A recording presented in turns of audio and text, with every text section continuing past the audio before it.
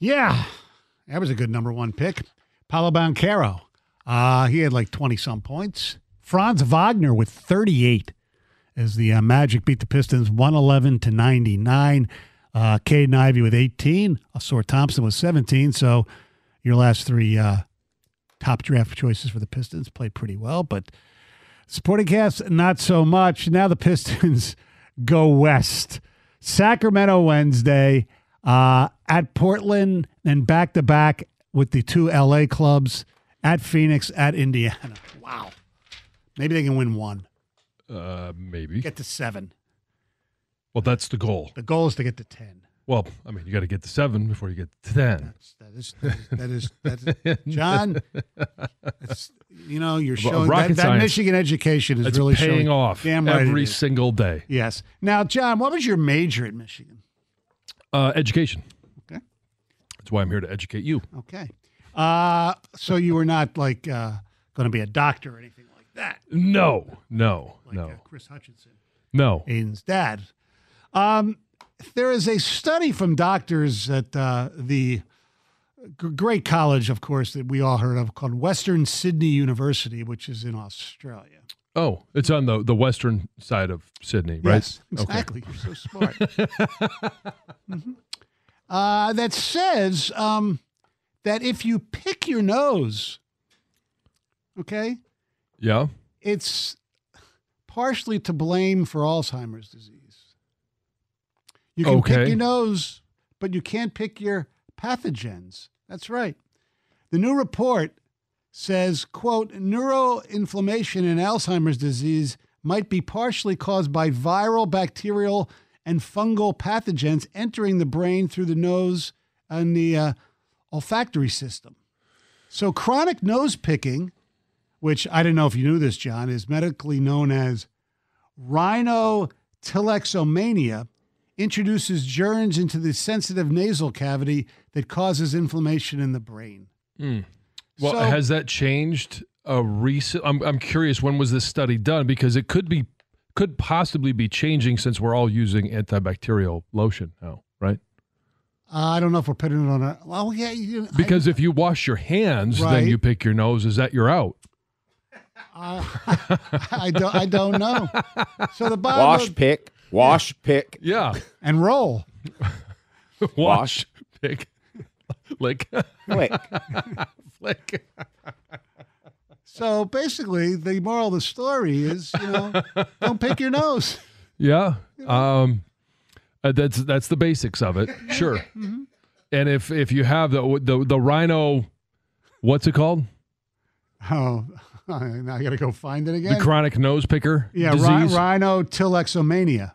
Rhinotilexomania. Mm-hmm. If you are suffering from rhinotilexomania, mm-hmm. you just need to be more adamant at washing your hands. Correct. So if you know you have a risky behavior, mm-hmm. then you go back and you, if it's not something that you can correct, like rhinotilexomania, yes. then you have to address some of the things that can come from that, mm-hmm. which would be the bacteria. So kill the bacteria before you stick your fingers up there. Good point. But we can all agree, I think, a good nose pick is really good. No, I you would don't say enjoy picking your nose sometimes. No, a good nose blow. Well, okay, yeah. I mean, I always look and see what the result is to see if what I had, stuck or was causing me trouble breathing. You agree, though, sometimes there's only one way to get it out. Oh, yeah, and if you have a little, the nail go in there and, pick it around and get it out, it's... Last time we've shaken hands.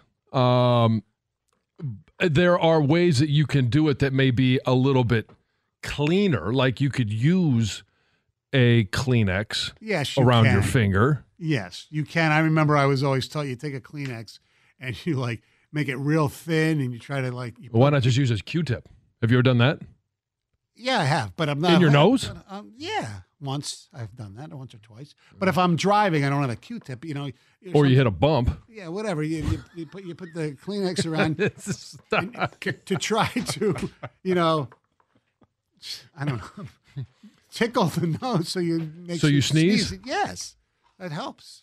Yeah, I guess, or you could just use a feather. I don't know. You're not carrying feathers around with you? Do you have a lot of feathers in your cap, John? I have some feathers in my cap, yes. Yeah. But yeah, I mean, that would be another way of doing it. But then there might be some bacteria on the feather. I have to be a clean bird. Wow, I never realized what a cleanophobe you are. Stoney, you should start picking your nose more so you forget some of that useless knowledge. That's a good point. That could be something that, although I like the useless knowledge. Although, could you imagine how much more useless knowledge I would have if I never picked my nose? You're right. It would be, yes. It'd be worse. I know. Just thinking about the things that you have forgotten. I know. It's kind of crazy. It is. It is. But I mean, I'm not a frequent nose picker. There are times, but when you talk about, like you mentioned how gratifying it can be. Yes, especially when it's like if you're in there, like when we used to ride the 4-wheelers, right? And you're on a 2-track and the dust is kicked up. To me, it was more satisfying to, have a good nose blowing. Yeah. Because then you get a chance to clear it out and you actually see that the work you've done. Right. But when a good nose pick is, when it's really like solid, and embedded up there as opposed to and you sneezing. can feel the snot coming out of your nasal cavity. Well, no, not the snot. Snot is more for sneezing because it's more to the booger. liquid. Yeah, I know, but a lot of times it's not. It's sometimes but if you get a good booger and it pulls the snot out with it, it's coming straight out of your nasal cavity. Well, then you get into the area of the hair. If you if the booger's attached to some hair and you accidentally get then it could be blood. That sounds like an old man issue. Not really. The nose hair. All right, so the ear hair. But everybody picks their nose. You're right. Just like sure. Everybody farts. Sorry, ladies. Yeah. You mentioned being outside. Farmer blow.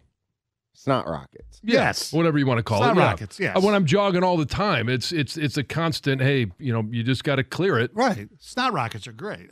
Yeah, as long as somebody's not standing next to you. Right. All right. So do women blow snot rockets?